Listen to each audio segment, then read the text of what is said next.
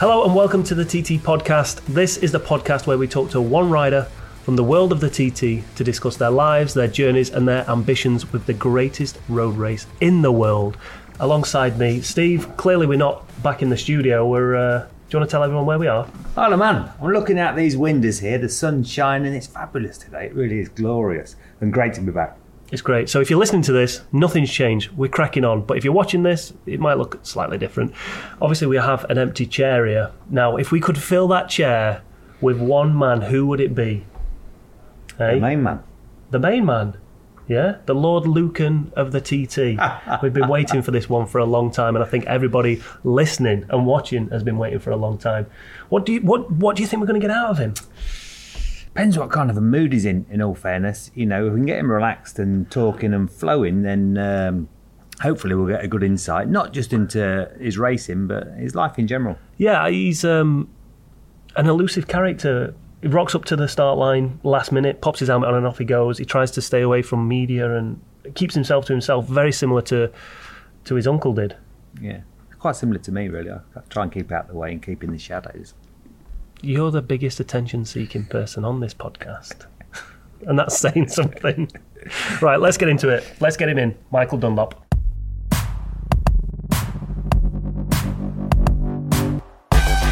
All right, there's so many stats, so I don't even know where to start. Let's go through them. First win was 2009. Personal best lap, 133.9.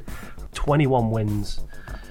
Potentially capable of overtaking your uncle as the greatest of all time, even this year. Michael Dunlop, welcome to the podcast. We've been waiting for this day for quite a while now, haven't we? To be honest, he was lucky in 2009 because I was racing it. And if I had my way, you'd be waiting a while longer for this podcast.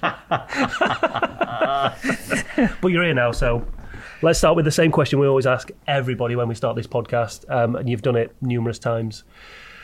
You're into no man's land. You're rolling up through there. Your start preparation seems to be completely different to everyone else's in terms of rocking up to the grid, very last minute, helmet on, rolling through no man's land. But everyone has to start through the gantry, like you get that hand on that shoulder, waiting for that flag. What's going through your head? What you're thinking? What you're feeling? You're just job time. You gotta figure you have to fit all your weeks practicing into. That's your time to shine. So it's like everybody. It's people have all different emotions. You know, nerves, shit themselves, piss themselves. It's a very short space of time where all your emotions are all gathered into a fucking 5-second interval. Well, 10 seconds, because obviously when the first man goes, you know you're near ready, and then obviously you get a 10-second block window of the next man getting a slap. So it's you know, everyone's built into a very short window. You know, it's not the walking up, it's that 10 seconds where all your fears are all squashed into one wee bit, and then once you get that tap, then it just things disappear. But it's the 10 seconds that's the lead time. That's where all your wherever you're feeling at that moment in time is all squashed into 10 seconds, really. What's the reason for it? Because I've been to the TT a few times, and you're always the last on the grid. Is there a superstition behind it, or is it just you just want to keep away from everything as much as you can? You keep yourself to yourself. Sick of listening to you, lads. Especially you, Steve. You're the problem. It's just there's so much going on. You know, I mean, it's like everybody's got their own way of getting on, but I just try and do my own thing and just batter on with it. So, doing your own thing, does that stem from like your uncle, your dad? Like your uncle was famous for that, for just keeping himself to himself, going about his business, working on his own bikes, away from everything. And when it was time to race, it was time to race. Do you take that from him, or is this your trait? About that, and somebody like me is I deal in a very front value. So if I've got something to say to you, you'll get it. And 95% of the people don't like that. So sometimes you're better just saying nothing and staying out of the way than telling people what you really think. So that's why I try to hide out of the way. And most of the stuff what we do is stem. You know, my dad done his own stuff. My uncle Joey done his own stuff. So you know, we're just used to do it because I'm probably the last breed of real road racers, in my opinion. You know, not saying the boys aren't road racers, but likes of all the boys now and probably Steve's day, they were all British Championship riders going road racing, where road racing used to be national road racing going international road racing. It wasn't really, there was a short space of time where the World Championship was involved in that, and then that left out the world scene, and then you had a couple of years of Steve Hislop and Carl Fogarty bounced in out of the world scene, but then it went sort of back to the road racing fraternity type people, and then now it seems to be a lot of short circuit men that are now doing both jobs. Where I'm probably the last of the road racers actually coming to be competitive. Not competitive, but to try and win road races. The winners, really, coming through that history of just doing national road races. Do you think that's an added pressure? Because obviously you're always flat chat. I know it takes your mind off other things, but it keeps you flat chat. Obviously you're fiddling and engines out, in and out, set up and various things. It's all controlled by you. You've got a great army of people around you that you work with for years. But do you think that's added pressure when you're rolling through that no man's land on the start line? There's always something. Did I do that? Did I do that right? Did not do that right? It does do. You're always in your mind's going over time. Did we make sure? Did we forget to do that? Did we not do it? But when you've once you take off, obviously that's in that period of time which all goes away after that 10 seconds. So it's not the end of the world. But the way I look at it is, if you haven't done it, it'll shit itself at some point of the time. So, and you're not going to back off until it shits itself. So there's nothing you can do about it. You know what I mean? But that stage, you're not going to put, oh shit, I better pull over here in case I hadn't done that right. But you'll just go until it stops. But it's harder. It's a wee bit harder now because I don't really know any different. But with the miles that short circuit men are getting at the minute, it's hard to. We should maybe concentrate a wee bit more doing that. But obviously, it's finance related sort of thing. But that's life. So if you had more finance, you'd go and do it. It's not like you're against it. You don't really want to. No. It's just like I say. I don't. The BSB job is just grand. It's the biggest problem is because you come from Ireland all the time. It's that sort of is the big financial thing straight away, where your boats and flights for the lads and boys have to take days off work. And the problem with a lot of the bigger teams now is they have a team of 10, 15 lads who are paid a full year's wage to do that job. If you know what I mean, where the lads that work with me or they've got one's a sparky, one's a mechanic, one's a welder. They've got their own 9 to 5. Yeah. So let's go back all the way. I mean, everyone knows your story. Everyone knows the family history. But go back to the start. Was racing ever off the cards with the family you came from, or was there any other sports that you kind of wanted to get into? I think or for anybody, racing would have been obviously my other brother. He has no interest in motorbikes, right? Me and William was, but my other brother had no interest. So it was just obviously a theory of maybe I was just because I was riding it. I was always riding with my dad and stuff like that. But you have same my other brother. He has no interest in motorbikes at all, none. So at the end of the road, he wouldn't watch him. It's not because he just dislikes me. He just has no interest. Yeah. You know what I mean? So is it something you kind of sort of it happened naturally, or was you always focused on? I think it was something. Well, I think it was. Like, go up in the morning, brushing your teeth. We didn't know any different. You go up in the morning. It was normal. It was just a normal. It was a normal scenario. Other people, it's maybe not normal. Maybe people that never come from a racing background. To go racing was. They had to go and want to go and do it. Where we were sort of in the middle of it, and you were sort of going to do it anyway, sort of thing. So it was never really. When you was growing up, was Robert, was your dad, could he separate himself from the racing, or was it just full on all the time?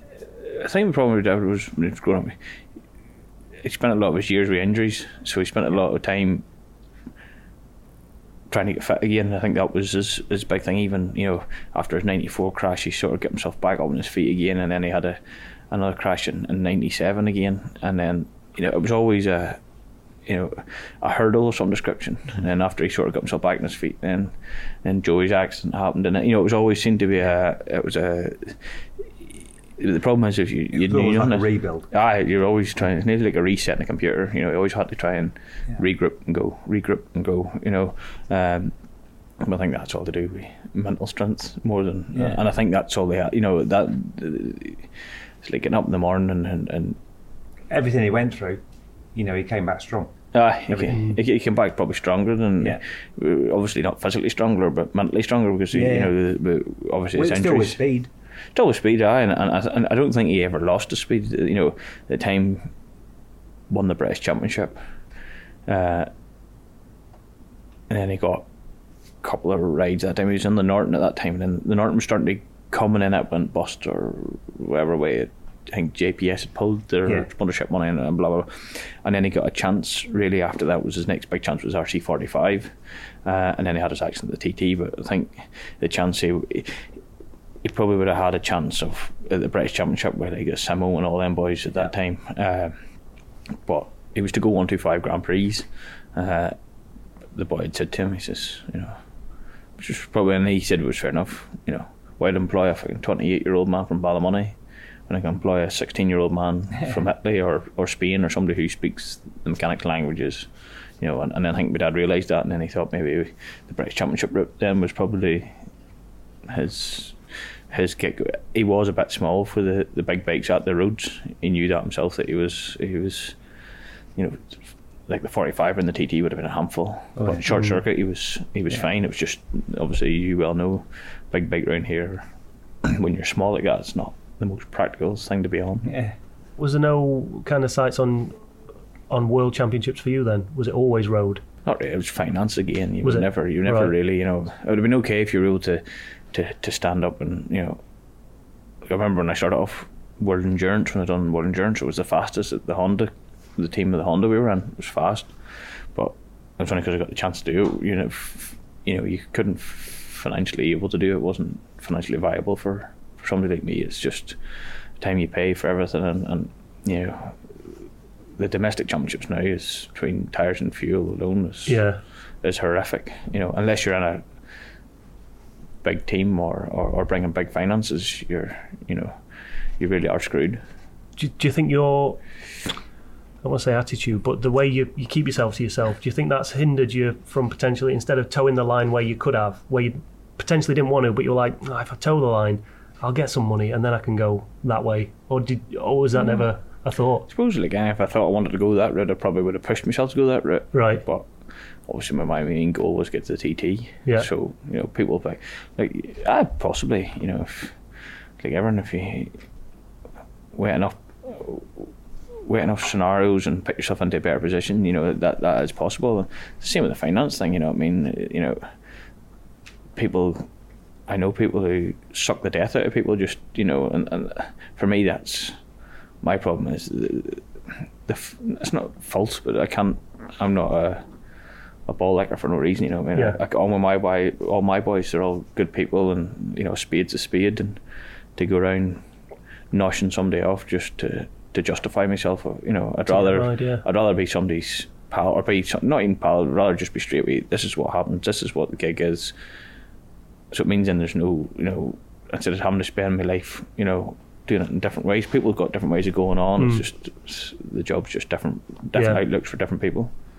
You're such a busy fella, it must be really, with your preparation and the way you build your team for racing each year, for all the road races as well as anything else that you do, it must be really hard work, especially on the other side of the water from the British Championship, coming over and riding there with the Hawk team this year, for instance. But the point I'm getting at is you've got businesses, you've got a lot of other things going on in your life, so your head must be at 500 mile an hour every day of the flipping week. I've been around the house and you've been fixing the van because of flipping, you've jackknifed the trailer and this has gone wrong, that's gone wrong. Do you know what I mean? It's just there's so much going on in your life. There is, and I suppose that was probably the different reason it came from. If you're just going road racing or going racing as general, you've only yourself to think about. Obviously with the way my life has sort of planned out, I've got other scenarios I need to keep on top of, just with the debris that's been left. So you're having to always keep busy. Obviously, there's always pots going different ways. There's not just one life channel. You know what I mean? So you have to keep the whole wheels running, and if you can't keep the wheels running, you're not only just screwing yourself up here, you're screwing a lot of people up. So you have to fucking keep the momentum going, and I think that's just here. Listen, everybody, as the man says, some people wouldn't like to swap their problems for somebody else's. You know what I mean? Everybody's got their own sort of life issues, so you just have to, whatever way you want to deal with it, and mine is to batter on, get it done, because she ain't changing. I'm just trying to get a picture of your life over to the listeners, because obviously everybody sees Michael Dunlop at the TT and other places, but you're quite a different person behind the scenes and doing different things. Obviously quite a good business mind as well for the other different businesses you're involved with. Yeah. Okay, I try, obviously motorcycling is a, for people. Some people it's a job. For me, I would like to think it's yes, it's a job to a degree. I've always realised, but life, you'll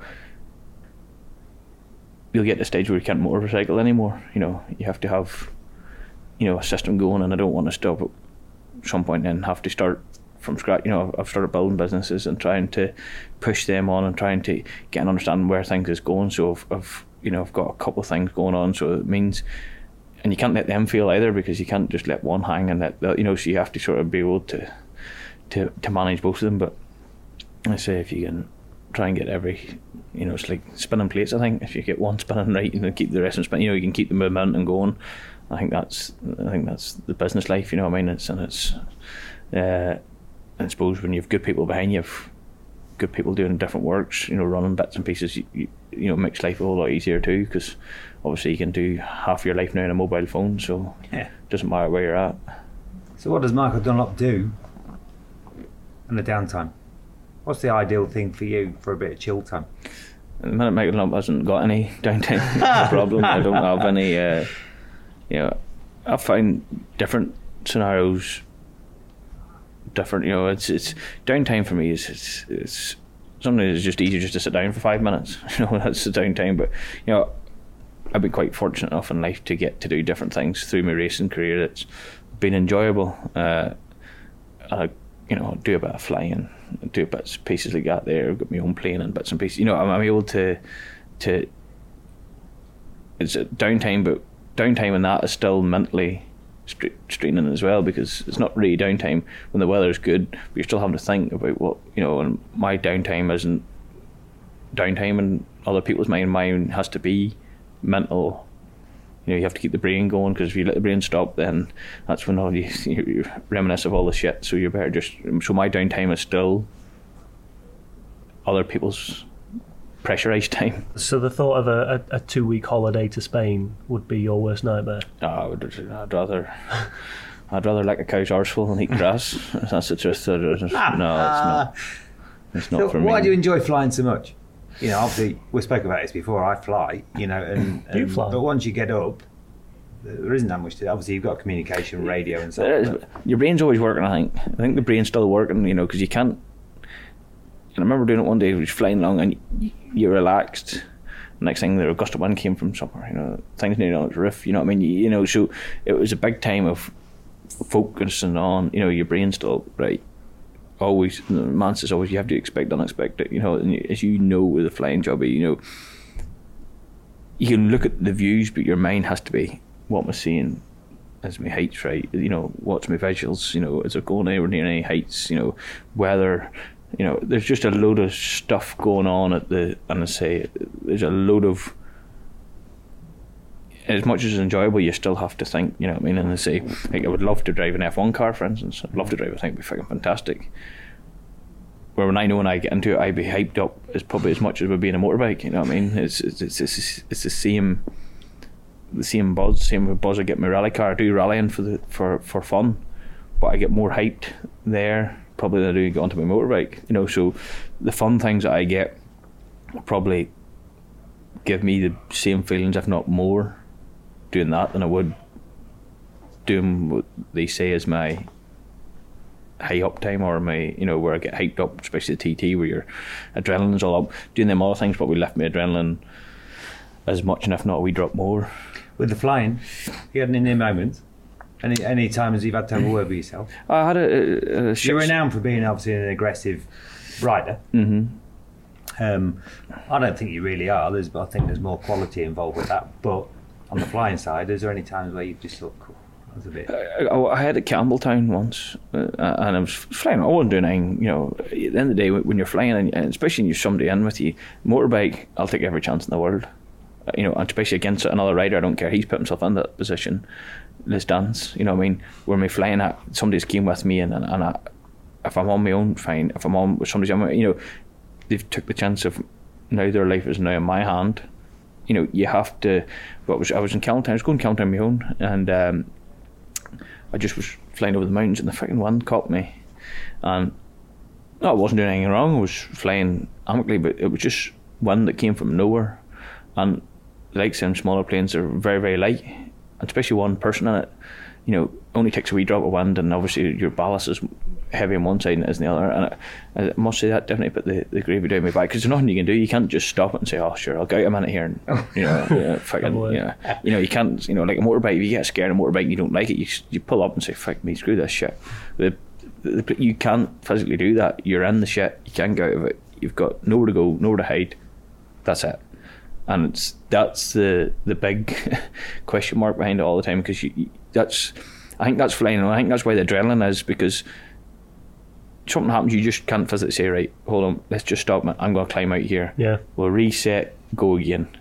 Once them wheels take off the ground, and I don't think anybody, unless you've done a bit of, not even people do it in different ways, the first time I went solo on the plane was probably one of the the biggest chances you take in life, because once you take off, like, you've done your couple of hours, whatever hours you were doing, and you've literally the wheels have come off the ground, you're on your own. You can't ask somebody to help you. You can't, the instructor was on the radio, and I remember freaking flying, and I got up off the ground, I was like, fuck me, how am I getting this wanking thing down? I'm stuck now, you can't literally, stop, you can't just say, I'm not feeling it today, I'm not liking this. You're freaking, you've one choice. You're freaking, you're going down a pile of dung, or you're going to get it landed, one or the other, and that's, at that time, your brain's freaking multitude. So your other hobby, the rallying, you're quite good rally driver. You've got a lovely Mark II Escort, 200 horsepower, Vauxhall powered thing, fabulous bit of kit. Now, from that side, you can't be aggressive in those things. Obviously, you've got to push, but I believe the fastest way is probably a slightly less aggression. How do you manage that? It is, especially in Escort too, because they're obviously tail happy. My problem is with rallying, I've had some good results, I've had some big offs, and that's thanks because seat time is massive in them there. I've been lucky enough, a mate of mine, he owns Den Motorsport, so it means when I go rallying, you've got all the lads around you, they know how to make sure everything's right. Your setup's roughly within a window straight away, so I can piss about, and I'm not tied to freaking, like motorbikes, you're freaking constantly, I need to click a compression. The car's in a ballpark just out the wheels off it, you know what I mean? And I say I've had some good results, had a good result here in Isle of Man, other bits and pieces, but the problem is when I go off big, because I'm obviously on the door handle all the time, you know what I mean? And it's freaking a great sport, and I would love to have love to have a proper drive a car, but it's like WRC car. WRC car, 4-wheel drive car. Love me Escort. It's a fucking great thing. I don't know who wouldn't like an Escort. You know what I mean? They're a fucking fabulous thing. Beautiful. All the bells and whistles on her. 300 horse. It's a beautiful. And it's now they're a known collector's car now. So I have one, and we're lucky enough to have one, and I love it. I just love to see what 4-wheel drive car would be like. Because you see them boys. Driving them, 4-wheel drive cars is madness, like, you know what I mean? Special. They are, and that's the sad thing. We lost a fantastic talent in Ireland, a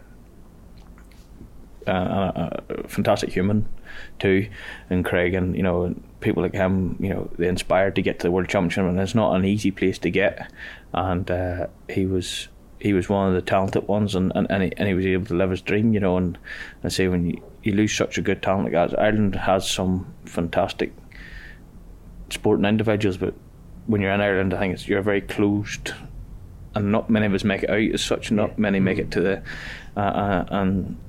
and some of us do, and as I said, sadly rallying too is a bit like motorbikes. Sometimes it takes the good ones. So TT wise, You've obviously come through the ranks. You've ridden and raced successfully all sorts of different bikes, 2-strokes, 4-strokes, carbureted bikes, flipping fuel injected bikes, and obviously all the modern things. And you've been very successful. You've won with so many different manufacturers. Is there still goals for you to win on them all, manufacturer wise? I don't think there's many left. No, there isn't there. I don't think there is. I think I've rode and won in basically everything. I've won all the classes. It's been good to What's me. the motivation? That's my point. Is it just the wins? Is it I going love for the record? No, I just love winning. You know, we've always been. My dad always pushed us to be better than, or tried to be. You know, it's hard because this job, I'm in a double-edged sword because people are like, you know, with what's happened in the life, you're like, what the fuck are you doing it for? What's you know, it's mental stuff. You know what I mean? But you know, as I said, somebody the other day who was just chatting, and I was like, I've spent, you know, people live to their 85, 90, you know, die of cancer or whatever disease is, you know, like, for me, that's just fucking dreadful, you know what I mean? You know, and with my life, if I walk out the door and somebody shoots me now, you know, I've spent my life within my 30 years, I've done more than a lot of people. You know, I've got to travel the world, I've met lovely people, I've met a load of dickheads, I've met so many different variations of people, you know what I mean? And I wouldn't have done it because of motorbikes.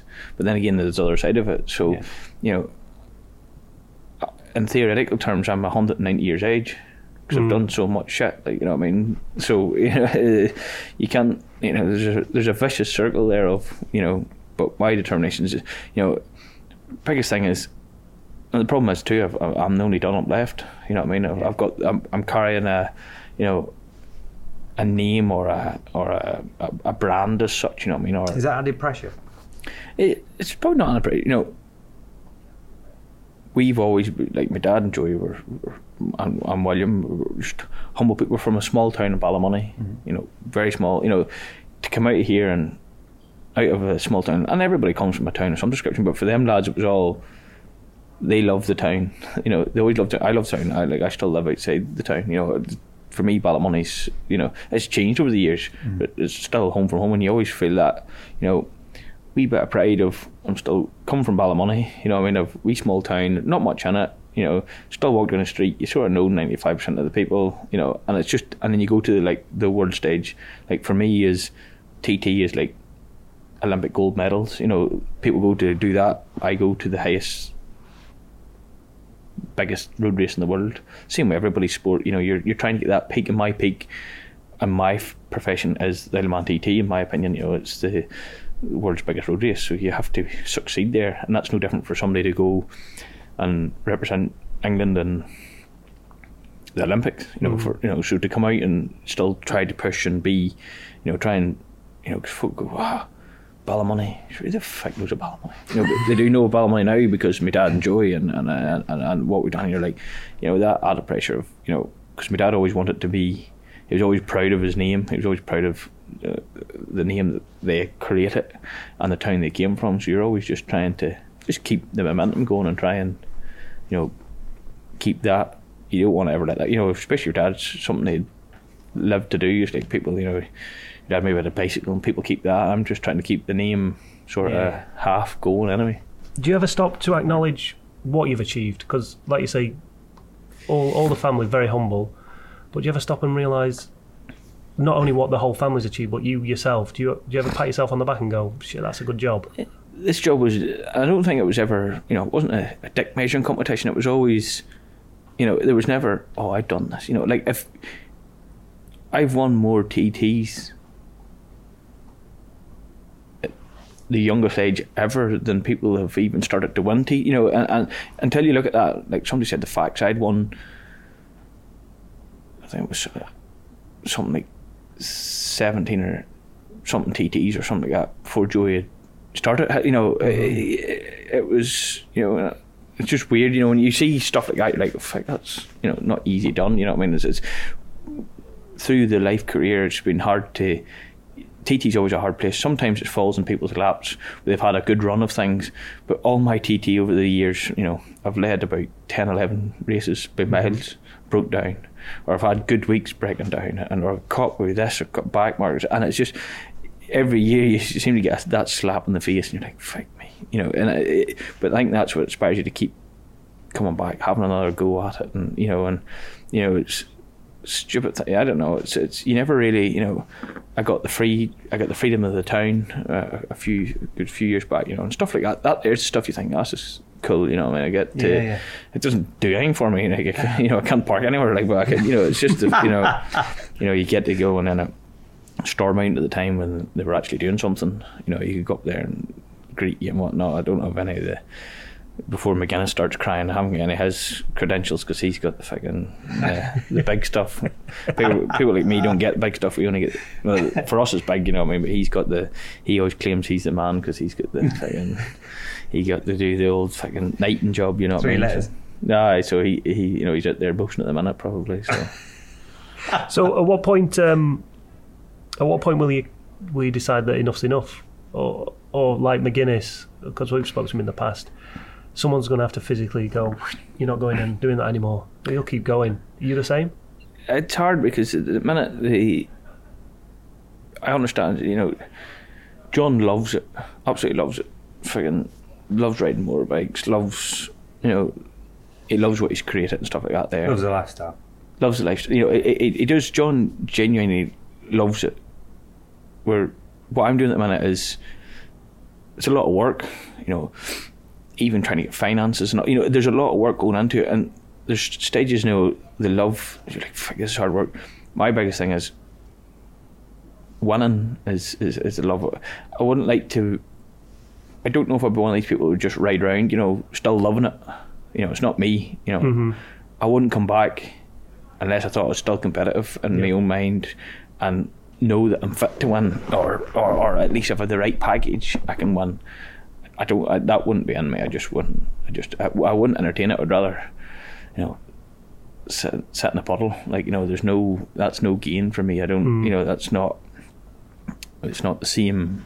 I wouldn't have that buzz. So it's the buzz of winning. It's the buzz of competition. It's competition. Like I say, people love it. I know that. I understand that. They absolutely love it. But I wouldn't come if you know what I mean. I wouldn't come to just to participate or to win, to try and get some money. You know, just to turn up and as I say, like, no, I need mine's the goal of trying to win races, and at the minute I still think that if I have the right package, that I'm still fit to win races. So, all right, we'll pause you there, Michael. We're going to end part 1 here, but make sure you join us for part 2, where Michael will be talking all about his TT in 2023.